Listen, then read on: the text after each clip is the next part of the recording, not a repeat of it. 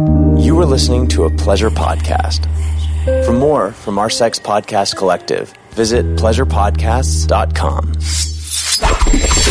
Holly Randall Unfiltered is brought to you by Adult Time. Created by award-winning filmmaker and previous podcast guest, Bree Mills, Adult Time is a streaming service exclusively for adults. Adult Time is a platform where mature audiences can access a huge variety of premium adult content. Dubbed the Netflix of porn, Adult Time offers an extensive catalog of over 180 channels, 60,000 episodes, and at least 5 new releases every day from some of the most recognized studios, including Girls Way, Pure Taboo, Burning Angel, Fantasy Massage, Vivid Entertainment, and so much more. They also have exclusive original series, feature films, and much more. Get 1 week absolutely free by creating an account at adulttime.com and using the promo code HOLLY. That's ADULTTIME.com and use the code HOLLY. Holly Randall Unfiltered is also brought to you by Adam and Eve. AdamandEve.com is like the biggest online superstore for all of your sex needs. They've got toys, they've got lingerie, they've got movies. It's pretty much a one-stop shop for everything sexy. Now, you'll get 10 free gifts when you order one item. Something for her, something for him, something you'll both enjoy, and 6 free movies, plus free shipping. All you have to do is enter code HOLLY at checkout. That's HOLLY at adamandeve.com for your 10 free gifts. Today on the podcast, I have Karma RX. I only recently worked with Karma for the first time a few weeks ago, and she thoroughly impressed me, not only with the fact that she's an amazing model and a great performer, but she's also just one of those kind of like no bullshit people who says exactly what she thinks and is just like across the board, straight up honest about everything. And though that may come across as, I don't know, a little, I don't want to say aggressive, but you know, some people can't handle people with those kinds of personalities. I personally love people like that because I love people who tell it like it is, because so many of us do not, including myself. I'm not always as honest as I should be. So having someone like Karma on the show was just a lot of fun for me, and I really appreciated having a conversation with somebody who was so open about her life. She and I share one major thing in common. We both relapsed after 7 years of sobriety, so obviously that's something that I want to talk to her about. But there's a lot more to Karma than just her struggle with addiction and her consequent journey to sobriety. So let's get right to it. Karma RX, everybody.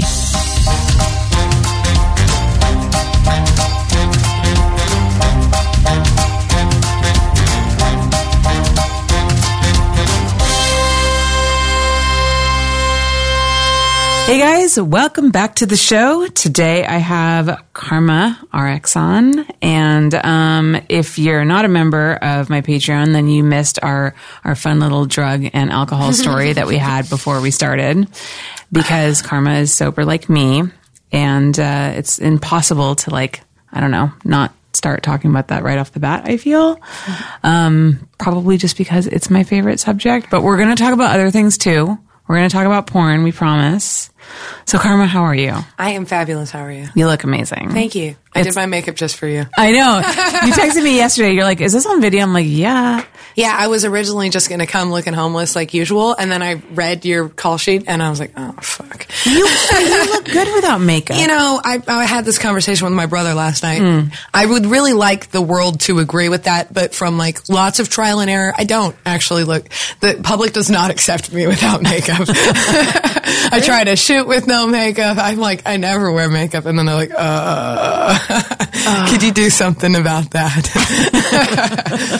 So we've accepted. Well, I mean, when you shoot, you kind of need something just because the lights blow you out and it's like the camera, you know. People should just accept that I'm fabulous no matter what. You are fabulous no matter what. You are. As is everyone. In fact, you are so fabulous that we recently shot a scene for Twisties in a tiny bathroom with you and Jade Baker, and I was convinced it was going to be like the worst. I was like, how am I going to do this? This is fucking awful. And you guys killed it. And I just recently watched the scene and it looks really good. Yeah, I'm pretty excited to see it. Yeah. I mean, you guys did like upside down pile driver, like up against my the trademark. Stalls. I created that. I just want to take credit for the upside down pile driver. That's me, yeah. Is that like your thing? I made that. I don't think anybody else will ever do it either because my position on the floor is not comfortable.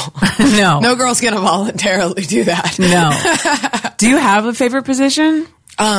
For normal porn, I mean, it depends. Yeah. On the I like Mish. Yeah. People who say Mish are boring are fucking boring people. Yeah, why is that? Because Mish is like beautiful. I like intimacy. Yeah. Like you get to look the other person in the eye. and it's like, I mean, a lot of people are like, I don't make love, I only fuck. I'm like the complete opposite. I only make love.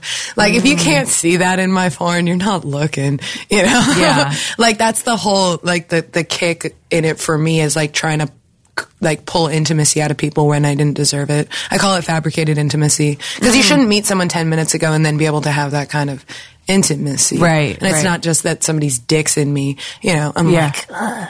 You don't need to say much to be able to like share a moment with another human. I like that. I think kind it's of like beautiful. Transcending the idea of porn just being like a penis and a vagina. Well, yeah, I mean, I've had lots of penises in my vagina. It's not really all that to me. Like, porn is amazing because I can like get things that I have a hard time getting in real life. Do you mean like connection with other people? Yeah. Yeah. It's kind of like this weird, like, it's like a bullshit, what's the word? Like I skipped the line. Cause okay. Like the dating and like the getting to know each other. Yeah.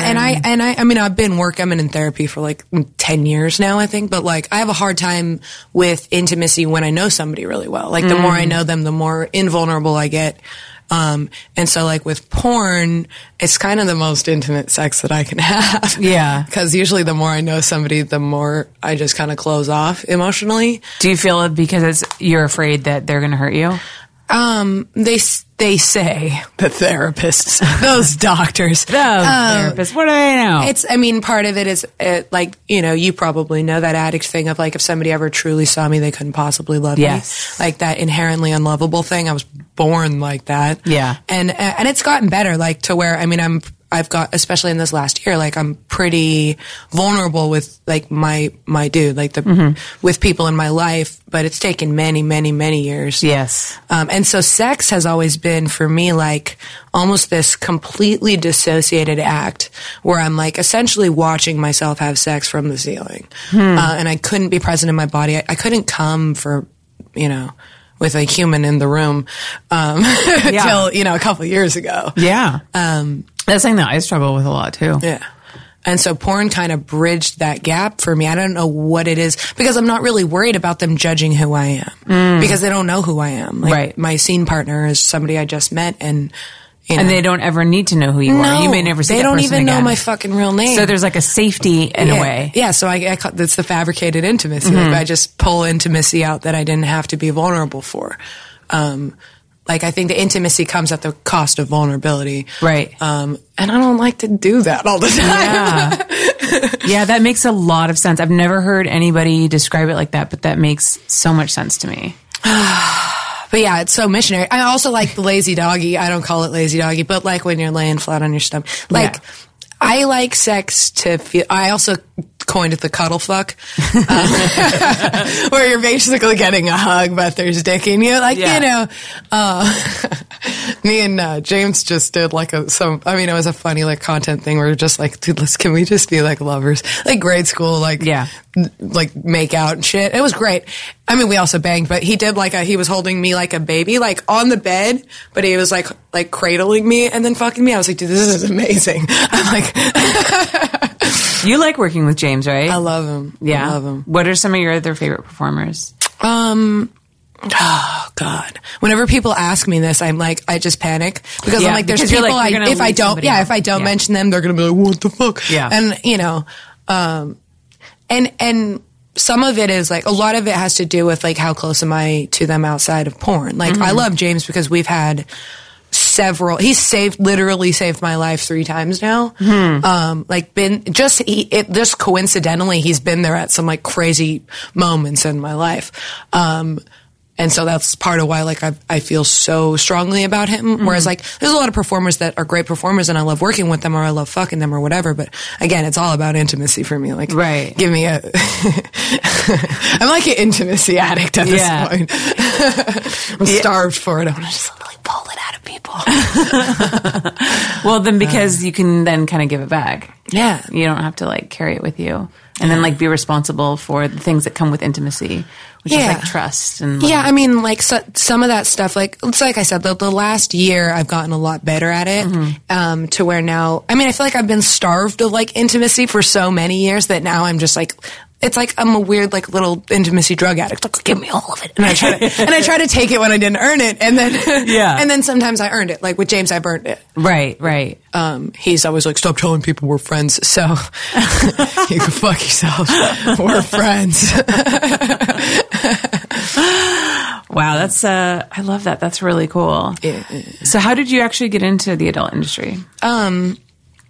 Long story and a short story. I'll give you the shorter one. Okay. Essentially, I was doing like Snapchat premium bullshit before I was married, or I was married and I was doing like Snapchat stuff, but I didn't do boy girl. And then when my marriage didn't work out, it was kind of like an impulsive decision. Like I moved out and I left, and I left without, I didn't take any of my money or any of my stuff. So I was like essentially like slept on the street for 3 days, like again. Wow. And I mean, cause I make impulsive decisions and don't think things through. And if something doesn't feel right, I'll just fuck off. I don't care what it costs me. And so, I didn't really have any money coming in cause we owned that Snapchat business together and whatever. So, and it wasn't like a huge leap for me to do porn. I was you were already kind of doing it. Yeah. I mean, I had in my mind, like when I decided to do the Snapchat thing, I had already cut ties with the things that I would lose from doing porn, quote unquote. Right. Like family? Yeah, like I'm not going to have children. And, no hate, like no shade on anybody who's in porn who has children. Obviously, it's not for me. Like that's one of the things that I believe in pretty firmly, like for myself. So adding a dick into the equation didn't really make, it didn't change anything to me. I wasn't like giving anything up by doing porn. Right. And because of like a lot of my life decisions and circumstances, there wasn't much for me to lose by doing porn anyways. Like I'm never going to get a government job anyways. Yeah. That was never on the table for me. So, and I came in with the following. I already had a pretty big Instagram and all that stuff because of the Snapchat stuff. And so it was pretty easy for, I worked almost every day from the beginning. And it was awesome and I love it. So how did you get into doing Snapchat? Were you just married to your husband and you were like, hey, we'd like originally we had a he had a couple businesses, like a vape shop and a tattoo shop and whatever. Okay. And he wanted, I hate social media. I've never had it. I didn't own a fucking Instagram or like, I mean, to me, it was the most narcissistic, like bullshit ever. Like, oh, look at me all the fucking time. Yeah. Like, and I still kind of feel that way, to be fair. I have a hard time taking selfies sometimes. Yeah, I don't take selfies. Like, I feel like, especially if somebody's in the room, like, oh my God, I know, right? It's almost like it's like you secretly try to take one. You're like, is anyone watching? Yeah, no, it's so embarrassing to me. Like, that part hurts. Like, I've never been embarrassed in porn, like shooting a scene in a room full of people, but like take a selfie of my, like, oh God, I want to kill myself. I hate it. But anyway, so he wanted me to like help market, like for the companies, his companies or whatever. So he wanted me to make an Instagram. And so I was like, okay. And then like, and it just kind of, the Instagram got, it didn't just get big. I did a lot of bullshit. I like researched like, how do you grow an Instagram and like learned all the little like technical things. Like it's not just about being pretty. I also paid to be pretty. Put a lot of money into being pretty so that I could market that and use that to, to market for him. And then like my Instagram was probably like, I think I had like maybe 150,000 followers when I started doing Snapchat because everybody was like, post to make a Snapchat. And I was like, I don't even know what Snapchat is. And I made a Snapchat and they were like, make a premium Snapchat. And then, I mean, I was dog shit poor my whole life. So I was homeless for 4 years. I was in poverty growing up. I was poor then, working 90 hours a week for fucking getting paid for 40 minimum wage, like whatever. And so the first day I did the premium Snapchat, I made like $3,500 in that first 24 hours. And I was like, I do this now. Like I never had that much money in my life. Yeah. So I was like, yeah, okay. Wow. And that was just like masturbating on Snapchat or whatever. Yeah. But I was like, evidently people like to see me put stuff in my holes. Like, sweet. Yeah. So yeah, that's how I started doing the Snapchat thing. And it wasn't really, and that got pretty big. It was like before everybody was doing it. It was before Fan Central and all that stuff. So it was me and then Viking Barbie, she's my wife, and we're not really married, but we had the two companies that, and I ended up having like girls that worked for me.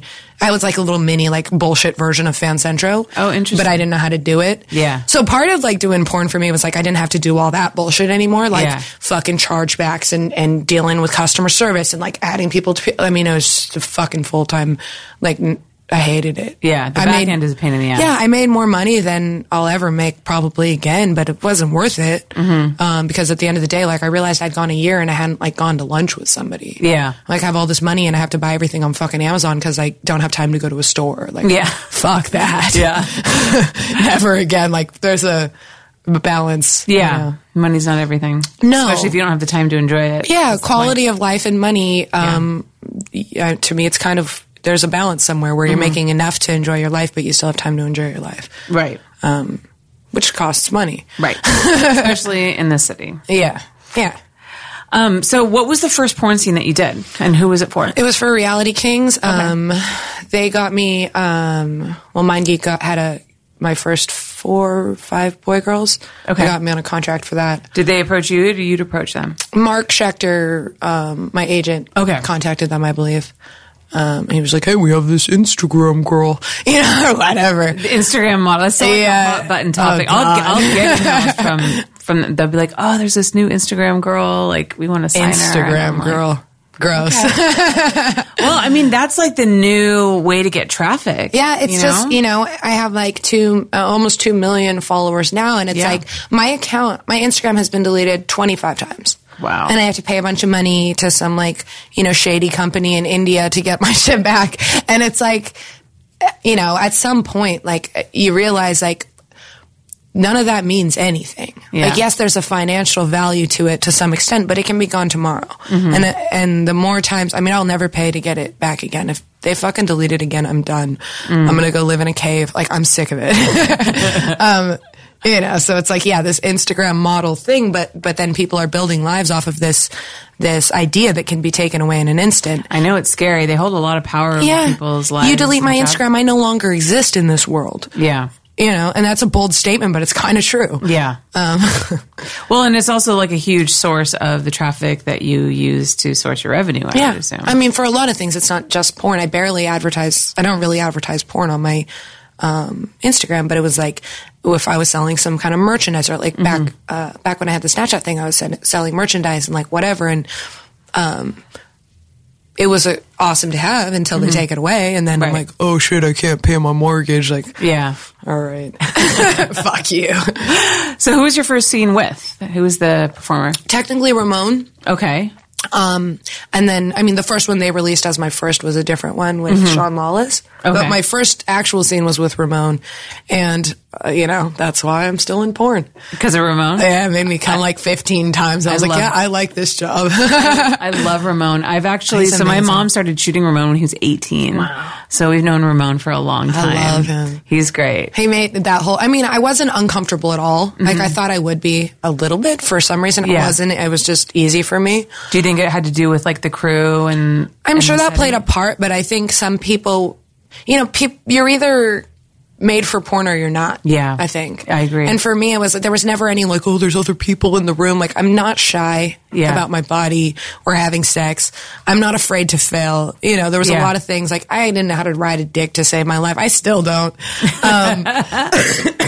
But if you want to see a girl who can ride a dick, go fucking watch somebody else. Yeah. I will enjoy sex, and that's what you can watch me do. And so long, I've always felt like I'm really like some creepy, like 50-year-old man that jerks off in his mom's basement, but like in a hot girl body. And I'm like, one of these days they're going to realize I don't belong here and kick me out. Well, it's funny that you say that because I remember, you know, for the scene that we shot for Twisties with Jade, you played like this, like uber, you know, like myself, aggressive lesbian. And you're like, hey, what's up? And Jade's like this pretty, you know, little like petite, like girly girl. And it was, you played that role really well. It was very funny. You're like, this feels so natural. Yeah. Yeah, well, pretty close to who I am, minus like the clothes. But so, do you think that? So it's interesting that you said that like porn is perfect for some people and not for other people, because I think that that's very true. Yeah. And I think that a lot of times when you have people like, you know, in the mainstream media who are coming at us and saying like porn destroys people's lives and that kind of thing, they love to always pick the people who should never have gotten in the industry in the first place. Right. So I think maybe 7% of us should be here. Yeah. I was going to say, do you encounter, I mean, what do you do when you have somebody, when you're working with someone who like clearly like, well, they don't book me with 18-year-olds anymore because I always scare them off and tell them to go do something else. Really? Yeah, I'll convince a little girl to go fucking do something else. So they just... I've talked people out of it too. Yeah, because sometimes, I mean, yes, we want, you know, I want porn to do well as a industry. Mm-hmm. That means new bodies, like whatever. To me, it is not worth sacrificing some naive 18-year-old, or, you know, or not 18-year-old, but it's hard for me to hold 18-year-olds accountable for their actions because they're not physically capable of making good decisions because the brain's not developed yet. Mm-hmm. So to me, that's becomes like, you know, I was talking to someone about this yesterday, or debating. He said arguing. I say debating. And a lot of people have a lot of, you know, different opinions about that. I don't really like to work with 18-year-olds. You know, and it's not like I think porn should be illegal. I don't know that I don't think, I don't know. Do you think their age should be raised? Yes, absolutely. Okay. I'm not going to push a hard boundary on that, but I know that for me personally, I just won't work with people who I don't think are mentally capable of dealing with it. Yeah. Because that makes me feel wrong. I feel like I'm actually damaging them, and they might think they want to be there, but like in my head, I know that you don't even really know shit because you're, and not to say, you know, I don't ever want to, you know, talk badly about the 18-year-old performers that we have. We have some that are super, you know, mature and like take good care of their lives and whatever. And it's not about them personally. It's about like, brain development. Sorry. And there's always exceptions. There are some who probably should be here. And I just, you know, come back in 2 years if you still want to do this is kind of how I see it. Yeah. It's an interesting debate because it's like on one hand, I totally agree with you that it's better to wait until you're older because you just want to make sure that this is what you want to do because there's no turning back. No. Like once you're on the internet, like you can't take yourself off the internet. I've had girls reach out to me and ask me to like delete their scenes off my website, which I'll do, but I can't control where else it is. Yeah. Like it's on affiliate sites, it's out on like, girl, it's too late. Yeah. You know? And I think that some people don't really think about it and they just need the money and it looks very glamorous. Yeah, and to I don't think anybody should do porn because they need the money. Right. The money's not worth it. No amount of money is ever worth that to me. And like you know, I started doing real porn when I was 24. I don't look back on it, but I made a very clear decision, you know, as far on a financial basis, as well as based on other factors. I bought a house within a year. You know, like I had a whole plan. This wasn't like I don't feel good about myself, so I'm going to have the internet validate me. Yeah. And when I see girls who it seems like they're doing that, it's like because I already know what will happen, that you'll never feel validated. You're just going to hate yourself like you didn't know you could. Yeah. You know, that freaks me out, and I don't, you know, I don't want anybody to be victimized and by this industry. And I don't mean that like the industry is evil. It's like anything that somebody decides can be a bad thing for them. Yeah. And it could be a bad thing for you, and it could be a good thing for me, and that doesn't make porn bad. Right. I don't believe that porn is bad.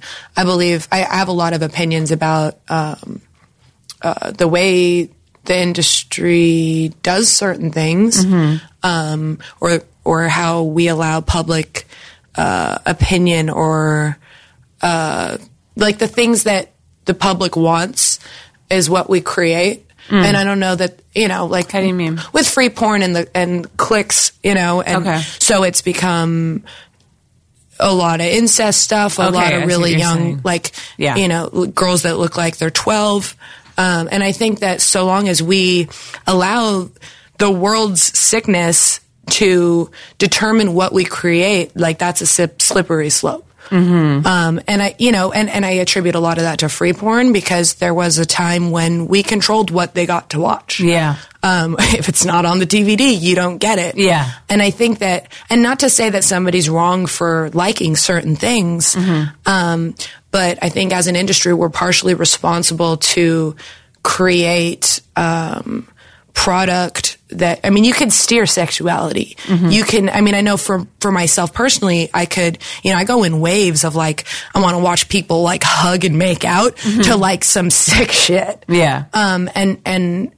And I personally have learned a long time ago that when I get to that point where I start feeling uncomfortable with what I'm aroused by, I can reset it. I can go watch two girls make out until that's hot again. And then like go back through the cycle. But I feel like America, or the world kind of as a whole, has not reset in a while, and it's getting like uncomfortable. Yeah, it's almost like, people create a lot of that faux incest porn because that's what sells. And so there's so much of that being churned out now that like that's almost all that there is. Yeah. People can't jerk off unless I'm fucking my brother. Yeah, so it's like, and there's not like other kinds of porn. So I almost feel like, could we maybe just not produce so much of that? Yeah, well, I really think that, again, not to say that one kink is bad and one isn't. I'm into some weird shit. Yeah. It's easy to stand on a moral high horse when you don't think your own sins are bad. Right. And I do think my own sins are bad, but I think that porn is largely, our industry is largely responsible for shaping what, how far the world gets out of hand. And especially, you were on set with me talking, me and Jade were talking about conspiracy theories all fucking day. I won't start on that, but I would just walk into the room like every once in a while, you guys are getting your makeup done, and I'd be like, well, I gotta go. Like, are they going to be able to have sex after this conversation? Well, no, actually, I feel like you guys like fell in love over like your common like love of conspiracy theories. I'm like, this is going to be a great scene because they're both crazy. No, yeah, for sure. No, but I think that like, as a society, we like to pretend that what we do doesn't have an effect on other people. And what we do personally and as an industry has an effect on other people. Yeah. I think also too, you can even like go deeper and just trace it to like just capitalism. Like people just create what makes the money. Yeah, absolutely. And also too, the porn industry, especially now with the internet, it's like, it's not like you don't like get to come into the porn industry because you like went through some training class and like got your certificate. Like anybody can do it, right? And with the internet, and especially with like free porn platforms, anybody can put anything online. So it's literally like it's a free for all. It's a free which for is all. Dangerous because not to like restrict freedom of speech or whatever, but like, there's some sick fucks in the world, and a lot more people. And from being in porn, kind of what I realized is that, or maybe I see too much of the dark now, because it's thrown in my face a little bit. But I realized the world was a lot sicker than even I ever thought. I don't look young, right, at all. You put me in pigtails, I look like a 40-year-old whore in pigtails. But I did like some daddy-daughter bullshit with somebody, and like, and I don't. Like, whatever. I had comments on that, like, I wish I had a daughter so I could fuck her. I'm like, should I call the cops? I don't know what to do with this information. Yeah. Like, what the fuck is wrong with you? Yeah. Like, I think I'm making like a cute fantasy thing. And then, maybe it's not the majority that like now is like looking at their daughter weird. But like, I'm like, holy fuck, did I just contribute to something? Like, I'm not comfortable contributing to that. Yeah. You know, not to say that that's everyone, but like, I see all those comments, I guess. So it makes me nervous of like, what am I giving to the world? Right. Like, what is my contribution to society? Right.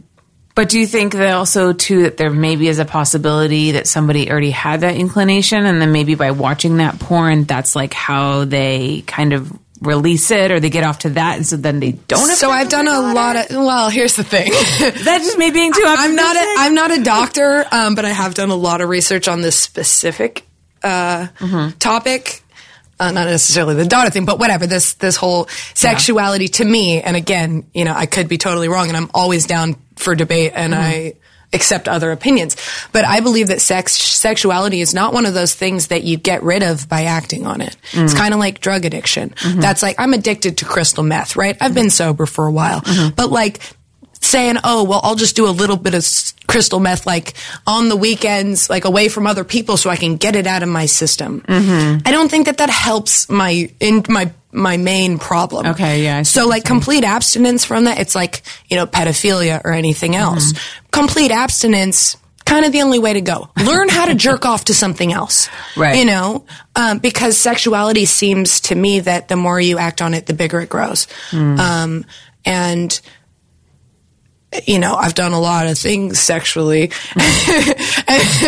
and you know, and I've been in therapy. I'm pretty fucked up sexually because of, you know, a lot of my life. You know, like life experiences and like certain things. You can create a monster, absolutely. And you know, if I did everything that arouses me, I wouldn't be a very good person. Like, like I always talk about the limp fetish, right? I am incredibly aroused by a limp body. Show me like a girl passed out at a party. I want to put things in her. That is not correct. I don't get to go put stuff in her. Right. Doesn't matter that turns me on. Right. All right. My sin is not any better than anybody else's. Right. Maybe it's a little more socially acceptable than pedophilia, but it's kind of just as fucked up. Right. I don't put things in unwilling, unconscious bodies ever. Does jerking off to that make me want it less? No. You know, limp porn is legal. I jerk off to it all the time. Just makes me notice more limp bodies. And maybe that's just me, but I don't, that seems scary to me, to like focus all your attention and your sexual energy on something, hoping that it'll make it smaller, like the daddy-daughter thing. You jerk off to that enough, and like somehow that makes you not want to fuck your daughter. You see, it's interesting because it's kind of different for me. Like I'll have some like strange fetish, and then I'll masturbate to that for a little while, and then I'll get sick of it, and then and I never want to act on any of my fantasies. Like I'm like terribly dull when it comes to like my sex life. Yeah, like, I'm with one guy. Like, we only have sex with each other. Like, you know, but I do have like certain like fantasies, like gangbang fantasies. You can get it out of your system. I would never in my fucking life ever have a gangbang. Never. But like, I like to masturbate to the idea of it. Yeah. But I don't actually want it. You know? Yeah, and I think that's where, you know, maybe I've seen too much of the people that do act on it because of my life. And that's where I say, like, again, I don't know. I just know what I see from my own experiences. And so, you know, I could be totally wrong. And maybe that, you know, if we're creating porn that helps people not act on their desire to like fuck their kid, then I'm all for it. Make it. But I would like at least some kind of like, you know, tell me if it does or doesn't. I would like a doctor to tell me if it does or doesn't. Yeah. And if it makes it more of a risk, then I don't want to make that porn. Right. I knew this was going to go here. I'm sorry. No, it's okay. I like that you have some kind of social conscience around the stuff that you do, because a lot of people don't necessarily, you know? Yeah, I think it's, I've always had a social conscience. And, especially because, you know, we're both in sobriety. So I spent a lot of my life taking. Only taking. That's all I did was take from the world. And I do feel that I owe society something. And not just because of that. Like, we all owe society something.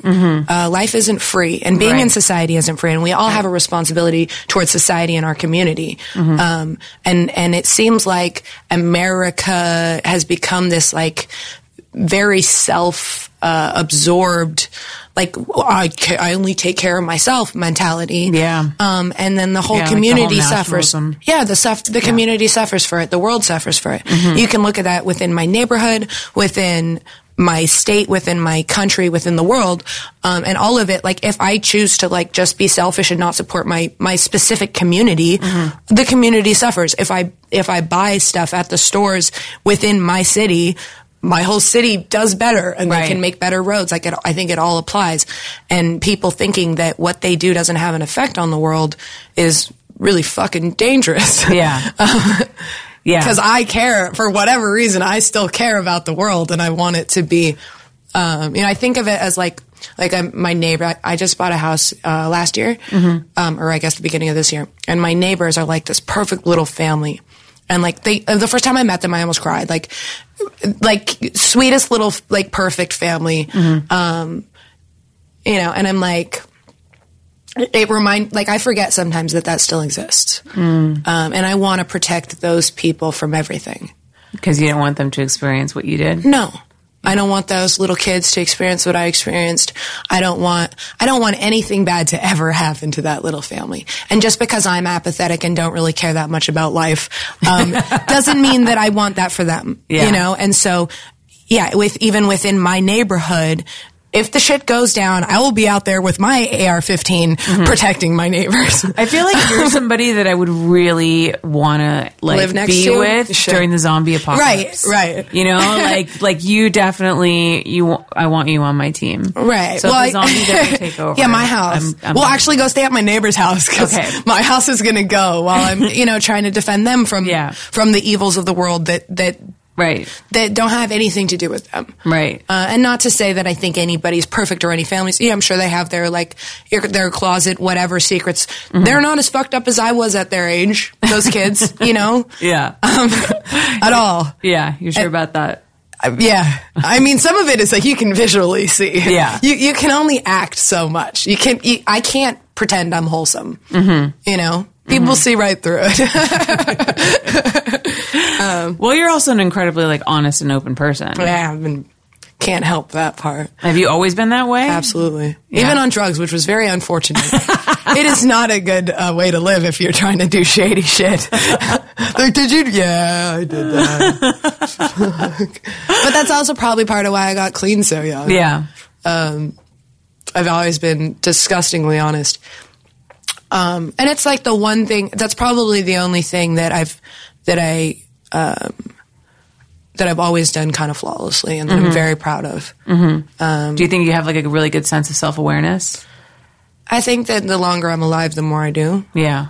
I read a lot, and and I started reading a lot really young, and that was one of my biggest fears, I think, was, like, to be worse than I thought I was, And I took that too far when I was young and thought I was, like, just some piece of shit all the time for existing, which is not safe, and that can lead to drug abuse. Right. I'm like, well, I'm just a piece of shit anyways. Right. But I think, like, humility really is having a general awareness of, like, of your relative importance in the world, and being able to see your flaws and your strengths. Yeah, your strengths, and how you can use those strengths to benefit other people.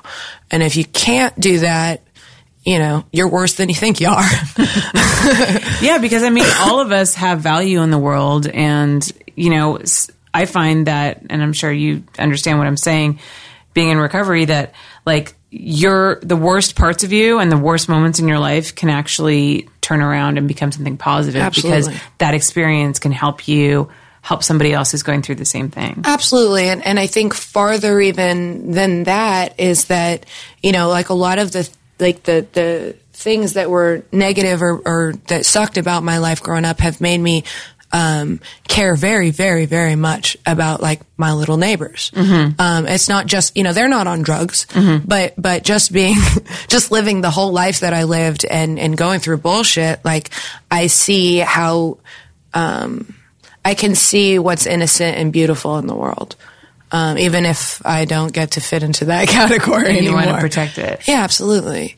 And part of it was like, earlier this year, like, and I can't get into that, but I had some crazy shit happen in my family, like rocked my whole world. It was right before I relapsed. I relapsed over this like event. Right. And, I had gone I had talked, like I lost my shit and went to the cops and the FBI and I was like, hey, cause I posted this video and, like on YouTube of like me talking about a topic and I got all these weird responses, started getting all this weird information, because I opened a jar of worms that I wasn't ready for. So I went like to the FBI and I'm like, here's all this information like that I know, like do something about it. And they told me it's not our job. And I researched it and it's like, okay, the police's job is to convict, to catch people doing crimes and convict them. It's not to prevent people from being shitty. It's not to protect us. They're cops, their cars say protect and serve, but it's not actually their job to protect us. So that makes it our job. It makes it my personal job to make sure that my neighbors are safe. Right. That if I had children, that my children are safe. Right. It's not, it's not the police's, it's not somebody else's job. It's not the government's job. It's our job personally. And I feel like people don't really feel responsible. Yeah. And they should. Yeah. I think I should feel responsible for everybody in my community. Yeah. Because who the fuck else I'm supposed to count on somebody's shitty parenting to like keep their kids safe? Yeah. We've seen that people aren't very good at being parents. Not that I would make a good parent. I wouldn't. But but I can do my part within the community. And I think if everybody did just a tiny little bit more, the whole world would change, That is true. Amen to that. All right, we're going to take a quick commercial break and we'll be right back. Over 20 years in the adult industry, and I've seen a lot of naked people. In my line of work, making sure your private parts look their best is absolutely required. An unmanicured man bush is a huge no-no, whether you're getting naked in front of the camera or just in front of your sex partner. However, the landscape of male genitalia can be tricky to navigate, which is why I'm loving this new trimmer, Manscaped. The Manscaped Lawnmower 2.0 will not only get you cleaned up without nicks or snags, but it also comes with an anti-chafing ball deodorant and moisturizer. My boyfriend just used it, and let's just say it was lovely. This is the perfect gift for your man. Or, if you're a man, treat yourself to this revolutionary new electric trimmer. Go to manscaped.com and use my code HOLLY to get 20% off with free shipping. That's manscaped.com, manscaped.com, and use my code HOLLY to get 20% off plus free shipping. You won't regret it. Hello, listeners. Do you love this show? Are you thinking to yourself, man, it's so great that Holly gets all this free content for us to enjoy. I wonder if there's any way that I could support her and help her to create even better content. Well, you can. And I'm going to actually give you something in return for your support. By joining my Patreon at patreon.com/Holly Randall Unfiltered, not only will you be supporting this independent endeavor, which is my podcast, but you will also get all kinds of super cool perks that are available exclusively to members of my Patreon. That means that you will be able to watch my interviews live as they happen and therefore access them way before everybody else does. You will also be able to get signed prints from my guests. You'll be able to access exclusive bonus content such as My LA Porn Life, the podcast that I do with my production manager, Eva, as well as some exclusive interviews that I do on set with some of the biggest stars in the industry. There's so much at my Patreon for you to enjoy, and I would absolutely love it if you would just go give it a peek, see if it might be worth a couple bucks for you to support the show that you love so much. So go to patreon.com/Holly Randall Unfiltered. That's patreon.com/Holly Randall Unfiltered. All right, so we're back. So I want to ask you about your relapse and sobriety, because you and I share like the same amount of time sober before we relapsed. I relapsed at 7 years. You relapsed at 7 years. So people who have listened to my podcast know my story. They've heard it 10,000 times. They're probably so sick of it. But what was your story? Which part? The relapse part or the recovery part? All of it. Oh, God.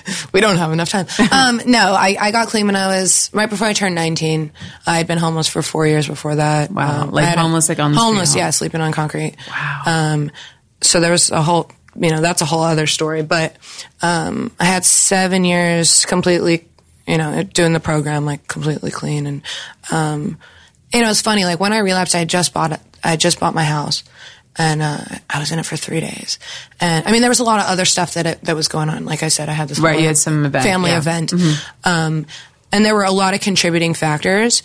But a big part of it, I think, was just that, like, because I was homeless, like, I've been obsessed with buying a house. Right. For my whole life, since I got off the street. That makes sense. Because I don't have, like, parents that have money. I don't have any of that safety net bullshit at all. So, like, if I drop the ball, it's dropped. I'm like, and I live with probably, like, a little bit of unrealistic, but a lot of it is realistic fear, of, if I fuck up at all, like, I'll just be homeless again. And some part of that is probably not really real anymore, but I still, it's like a driving force for my life. Right. And so I was obsessed with buying this house, and I fucking worked my ass off and, like, pulled strings that should never have been able to be, like, the fact that I got that house, like, I went from homeless to a homeowner in 7 years. And I don't say that to brag, but I'm very, very fucking proud of myself for that. And, a lot of people, like, have an opinion about how I got that money to do that. And my response is, for one, like, I like porn, so whatever, that doesn't offend me. But also, like, show me any other way that I could have done that in that amount of time. People don't understand how hard it is to just not be homeless anymore. Like, get a job. Like, you can do that with no address or shower. Like, it's kind of harder than you think. Yeah. So anyways, I got this house, and it was like 3 days, and I was sitting there looking at all my, like, perfect shit that I loved. And I just, like, I don't know. I think part of it was that I didn't know where to go from there. And then another part of it was, like, it was almost like anticlimactic. Yeah. I was just sitting there in all my perfect shit, and I was like, wow, I still feel the same. Yeah, it's funny how it doesn't fill that void. No, all that money, nothing all that does. success, nothing does. And I had it was like at that time, it was January, and or beginning of February, I guess. So I had just taken 7 years clean. I won some award for porn. I just had a birthday, just bought this house. It was like, everything was as good as it could get, but I also had just had this family thing happen. And it was, it hurt me like nothing ever could. Like, I didn't even know that a human being could feel like that. And so I'm sitting there just like, what was it fucking for? If I'm still going to feel like this, like, what was sobriety for?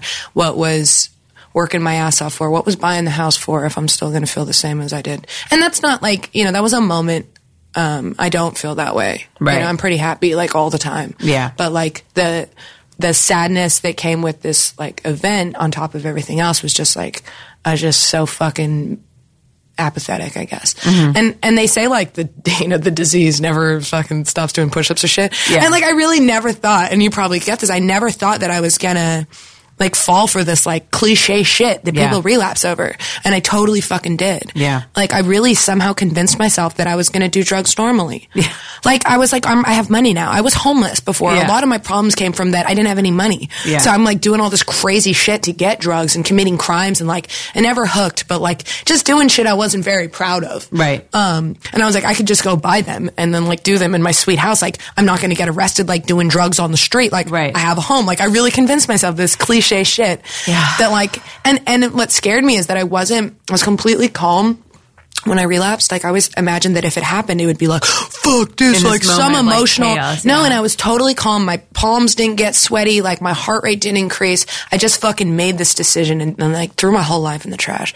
And that terrified me. I only got high for 3 days and James Dean is the reason I stopped getting high. Like he just happens to walk in on like these like moments for me. Wow. But really, you know, it was like I relapsing was the most heartbreaking thing I ever did. And it wasn't because I threw out my time. It was because like I realized I don't have anywhere else to go. I don't like drugs anymore. I didn't like the way that I felt. It was not a solution. I had convinced myself over that 7 years that like, if everything really sucks bad enough, I can always go back to this. Yeah. And then like, it wasn't at all. Yeah. Not at all. I was like, it didn't feel no, it just made me fucking feel worse. Yeah. And I was like, well, this is dog shit. Like I'm actually going to have to learn how to live. Yeah.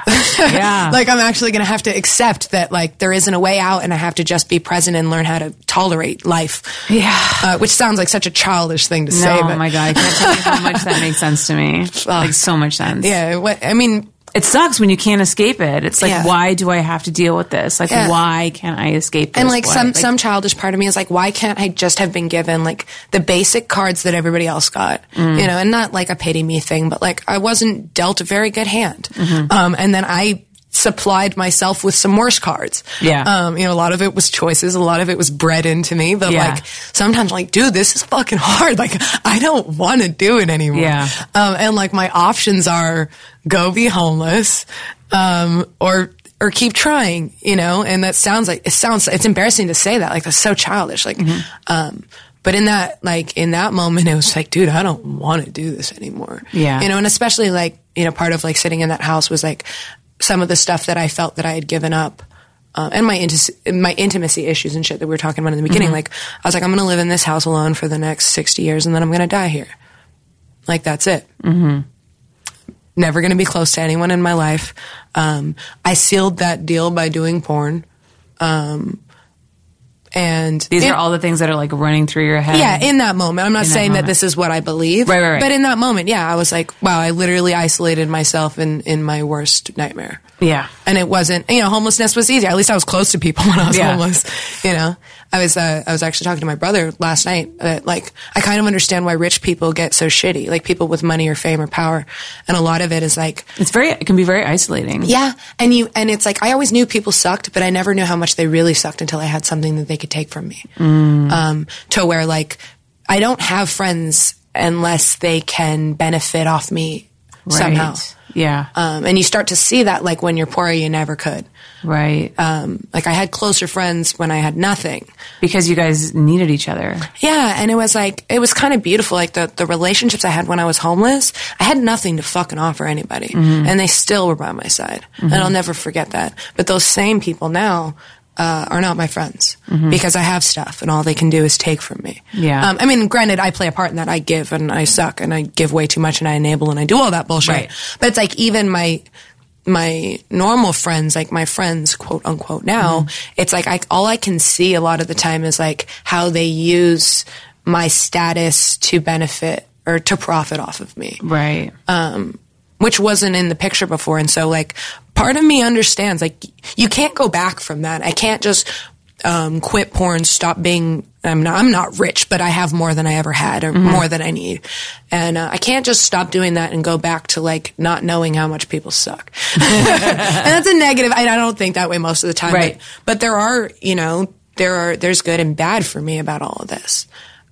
Sometimes I feel like I sacrificed all the things that matter to have everything that I wanted. You know, I didn't realize that those were the things that mattered. Yeah. But they're already sacrificed. So now I make the best of it. I do have a sweet house and, you know, a couple friends and, you know, I care about the world and that's good enough. Yeah. I just You know, and again, back to the 18-year-olds doing porn. They can't think about any of this shit. Right.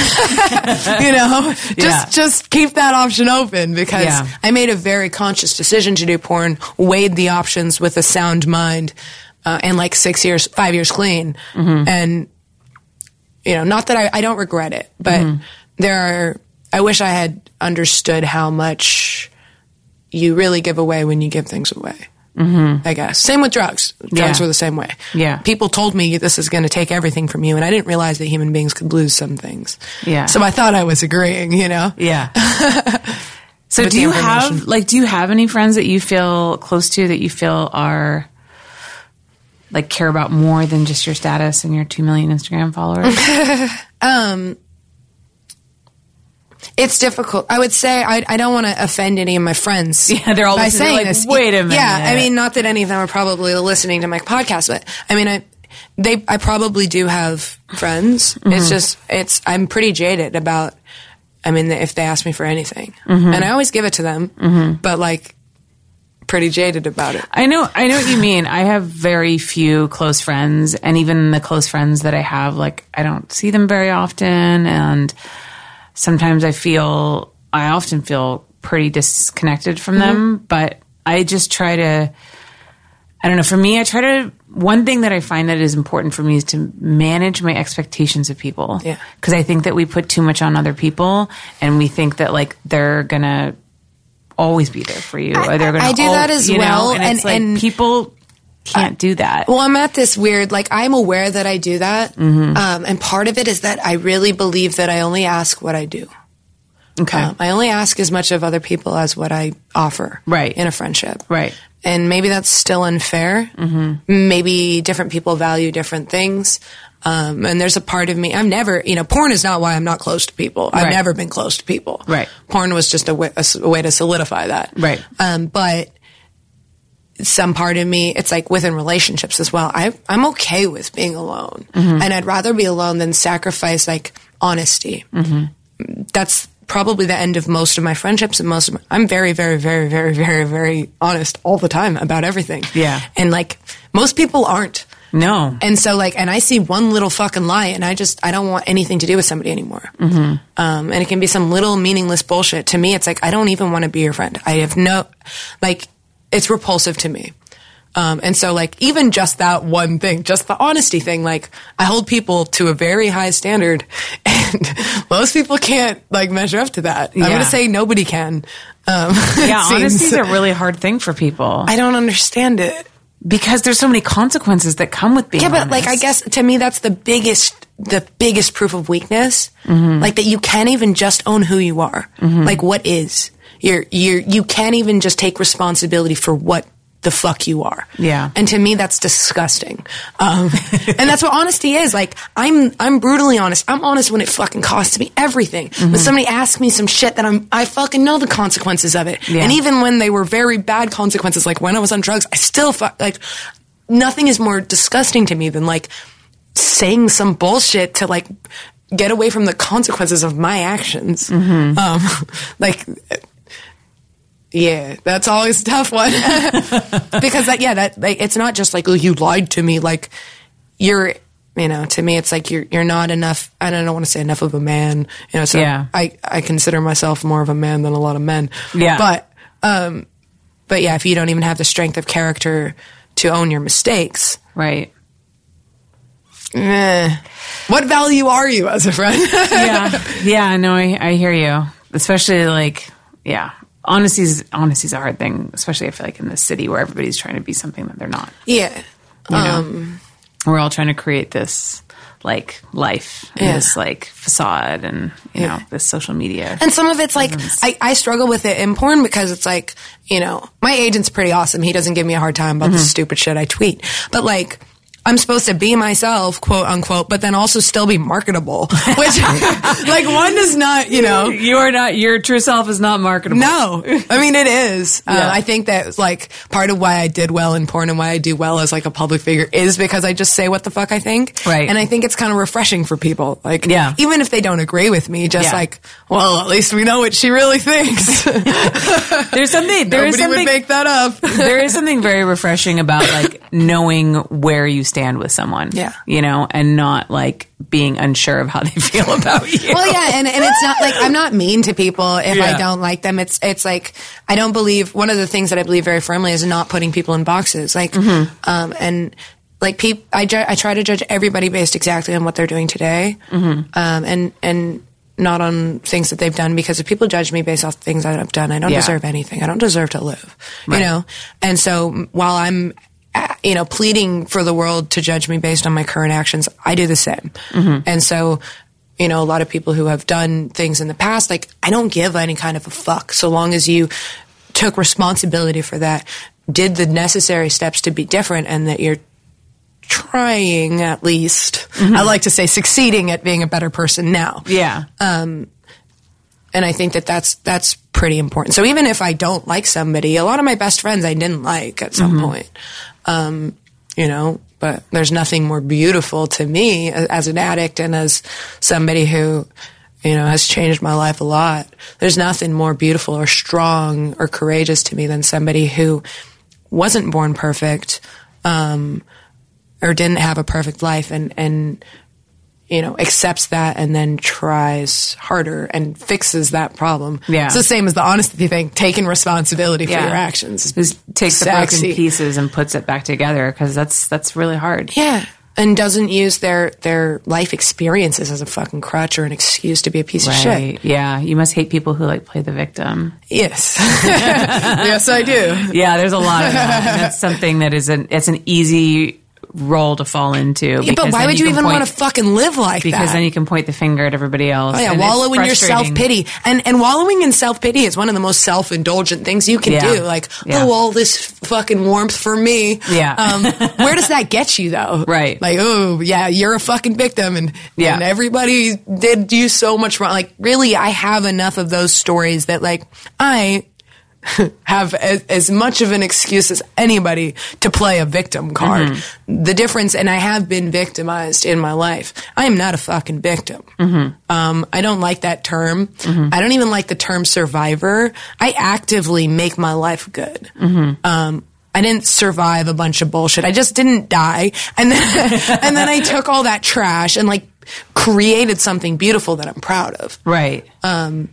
So yeah, it is frustrating too, because when people, especially on social media, which can be such an echo chamber, you know, and people go on there and they're like, poor me, all these horrible things. And then like people are like, you poor thing, this horrible thing happened to you. How could that happen to you? Just all these like fans who know nothing about the situation or the person, they just feed into that. And I'm just like, that's so gross. It's gross. So gross. And it's okay to, you know, I'm not saying that people shouldn't acknowledge that like things suck. Like stuff happens to me too. Sometimes I'm like, why me? You know? But that takes about, you know, 30 seconds. And then I'm like, all right, what is the solution? Right. Like, because I don't want to live fucking miserable. I lived most of my, well, I don't even want to say most anymore, but I lived a good chunk of my life being a miserable shit. Yeah. Who like, everybody hurt me. And like, it didn't get me anywhere. It got me homeless. That the frame of thought doesn't work. Yeah. It's not an effective means of being successful at all. Yeah. You're definitely never going to get anywhere if you remain in that place. Yeah. Gross. Especially like grown ass adults. Like I was pretty young when my stories of being in self-pity. I was not 18 yet. And so I give myself a little bit of slack. Like I was a victim. Yeah. If you're a child, you're a victim. Yeah. Even though sometimes I did make choices that got me shitty consequences, like I still consider myself a victim until I was about 17. Because around 17, I was in a psych ward in Utah for 9 months, and I was sober for 9 months on accident. I didn't want to be, but at that point that's kind of when I consider myself responsible for my actions. Right. Because I was grown up enough to be making choices, not like, you know, just reacting to what life is giving tumbling around. And like, I can't do anything. I love that. You said a lot of really poignant things that I think I'm going to pontificate on later. Look at her with her sexy big words. Those are the only two ones I know. Poignant. I looked them up in the dictionary before I got here. Okay, so I should ask you something about porn before we wrap up, even though I do love everything that we talked about. So let's talk about your Evil Angel Showcase. No, my Evil Angel Showcase was amazing. It just came out. I watched all the scenes. What is it called? It's called Bad Karma. Okay. And so it was my first DP, IRDP, double anal, and trans scene. So it was like, it was a lot of stuff. Yeah. I always tell people, like, they always ask about the double anal, and I'm like, listen. I told Chris Stream shot it. And I told him, I was like, market the fuck out of this because it's the only one I'll ever do in my life. So it was challenging. I'm glad I did it. Like, I have a lot of issues with anal, like it, and I've tweeted about it and posted videos and stuff. It was like a whole process for me, to even be able to do anal, because of like head reasons. Okay. It was like I had to overcome some shit. And so double anal was like a whole nother fucking thing. Yeah. And, I'm proud of myself for doing it. Yeah. I would never fucking do it again. ever fucking do it again. Did you enjoy it at all? No. Okay. The double anal? No. I loved the DP. The DP was the most fucking... I didn't even know a human body could feel so good. Yeah. I mean, it might have been partly because I was in my head by the time both dicks were in my butt. So I don't want to say that it couldn't feel good. And maybe at some point I'll feel like I need to conquer that. I don't know that I need to conquer that. Anal is wrapped up so much in your mindset because your ass like clenches with like... With your sadness, it literally hurts more. Sadness makes my ass clench. Yes. Yeah. And it hurts more the more you don't want it to happen. I know. And so like... You really have to like... The best anal... I'm not a huge fan of anal, but there was this one guy that I was fucking for a while who also had a really big dick. And anal with him was great because he knew how to get me to that place where I was like open to it. Like I'll say anal with my boyfriend is the fucking... I didn't even know that I liked anal until I did it with someone I'm in love with. Yeah. And I was like, oh, this is different. It is kind of all in your head. It is. And because like I have so much, like every anal experience I had before porn was traumatic. Like trying to like overcome all that and make it enjoyable. Yeah. Like I was just trying to make it to where I don't like break down and start crying on set. And like that was another thing that James did with me. And I posted a video of like me at like full flashback crying, and he like it's a beautiful video. It was just like him kind of holding me and being like amazing, and like kind of the most like intimate, beautiful, wholesome video I've ever seen. Like, even though it started with butt stuff. But yeah, can be wholesome too. It can, especially like people being there for other people in their time of need is wholesome. But yeah, so that it's been kind of a challenge, and something that like it's like for me, any anal scene that I do is like more than just like, oh, I put things in my butt. Like I gave that to the world. Like I feel like very strongly about like me doing anal at all. It's kind of like a gateway for you to resolve some traumatic issues. Yeah, well, I believe in like leaning into discomfort, because trying to escape discomfort has never worked for me. It'll just come back and find you. Yeah, well, it's like the people who get sober and then like won't go to events, won't go to bars, like won't be around people who drink, and it's like, okay, well, we'll go live in your little box, and good for you. If that keeps you clean, go for it. Right. I've never been that way. No. I got clean. I had people shooting heroin in my bed, like with 3 months clean. Made me pretty good at not doing drugs. And I kind of see everything the same way. Like I rather that, like anal, I kind of feel like the anal thing, like it was taken from me. That was something that was taken from me. And I'm not going to live a life of not being able to enjoy anal just because some pieces of shit decided to like ruin it for me. I'm not going to fucking live my life like that. In some box. Maybe anal's great. I would like to see some of that, Yeah. And so I literally like did it until I could do it, and like, I mean, it was horrific. Like there were a lot of experiences of like full break. I still do it like maybe 20% of the time. I like full like flashback bullshit.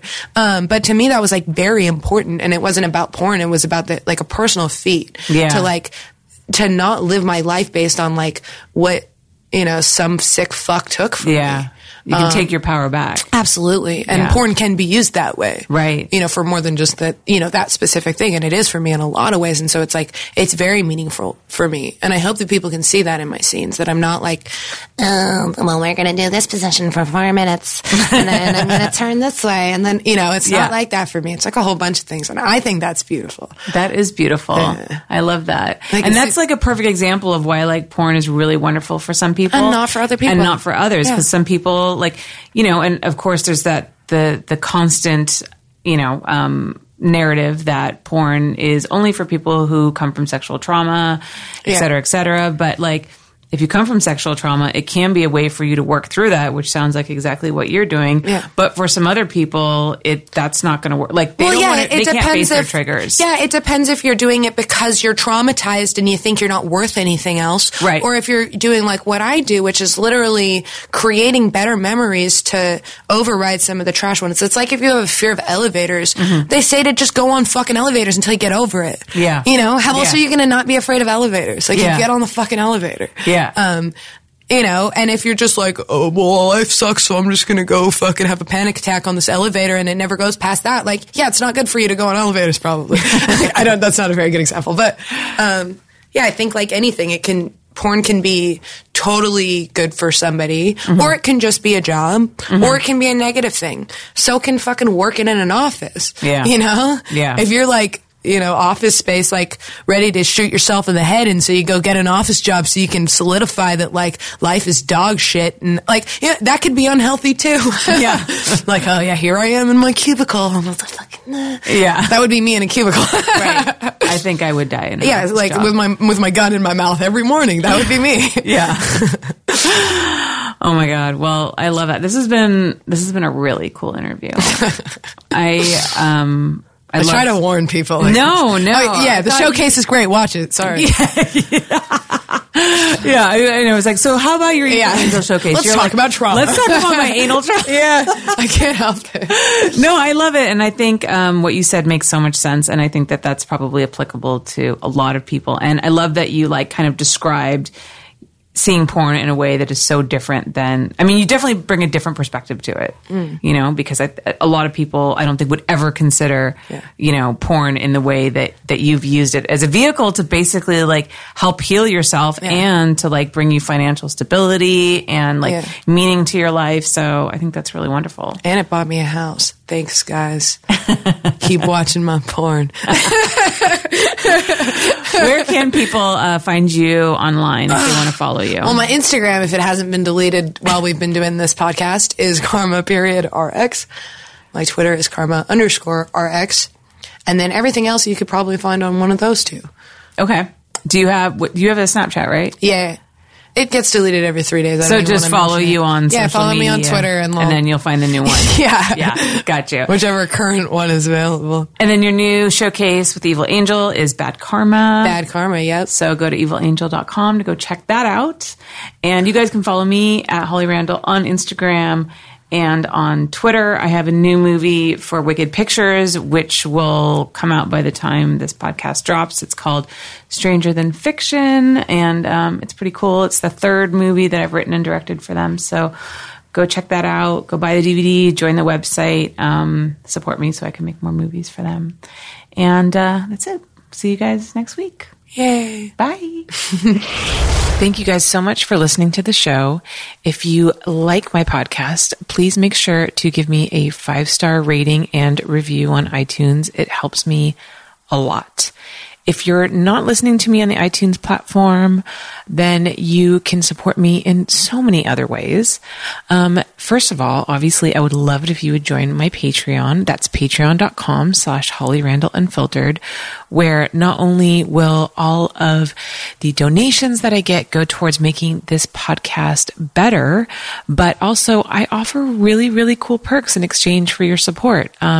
Don't forget that I have a new podcast called My LA Porn Job that I am doing with my assistant Eva, and it is fucking hilarious, and it is available only on my Patreon for only $5 a month. So that's pretty cheap, and I promise we will make you laugh, and we'll give you even more insight into this fascinating business that I work in. You can also join my Facebook group. Go to facebook.com/groups/Holly Randall Unfiltered to get access to other exclusive news about the podcast, as well as just join our community. Don't forget too that I videotape all of my podcast interviews, and you can access all of those at my YouTube channel. That's youtube.com/C/Holly Randall Unfiltered. You can also email us, hollyrandallunfiltered@gmail.com. Or if you want to leave a voicemail to maybe ask a question for one of my upcoming guests, or just leave a comment or tell us a crazy story or anything that you want to say, you can call us at 424-216-6967. So please send us an email, leave us a Facebook message, leave us a Patreon message, leave us a voicemail, and we will maybe get back to you on the show, especially the new podcast that I'm doing with Eva, My LA Porn Job, will definitely be responding to some of your messages. And overall, we just want to hear back from you guys, want to know how we're doing, what you love about the show, what you hate about the show, who you want to listen to. All of that feedback is super valuable to help me make this show the best that it can be. One last piece of news. I plan on going to the 2020 AVN convention in Las Vegas, and I'm going to bring you this podcast live from the show floor. So that's another reason why I need your financial support, because that's going to be a very expensive trip for me. And I'm definitely not making the kind of income from the show yet to cover it, which is fine, but I hope to eventually get there one day. And with your help, I hopefully will. So thank you all so much for listening. Thank you guys for supporting. I appreciate you so much. And I'm still kind of flabbergasted that this show has done as well as it has. And I'm just super grateful for all of you. Next week on the podcast, I have male performer Damon Dyson. Damon is one of my favorite guys. He's somebody that I have called in, and who has rescued me last minute, when a guy didn't show up for a scene or couldn't work for whatever reason. And he's always super solid. He's a great guy, always really professional, always really respectful to the girls, not to mention the fact that he's extremely good looking. So it was really cool to have him come in and talk about his entrepreneurship, because he does have a new condom company, which is actually pretty cool. So I'm excited to have him on. He's got a lot to say, and he's got a lot to say. So make sure that you come back next week for Damon Dice on Holly Randall Unfiltered.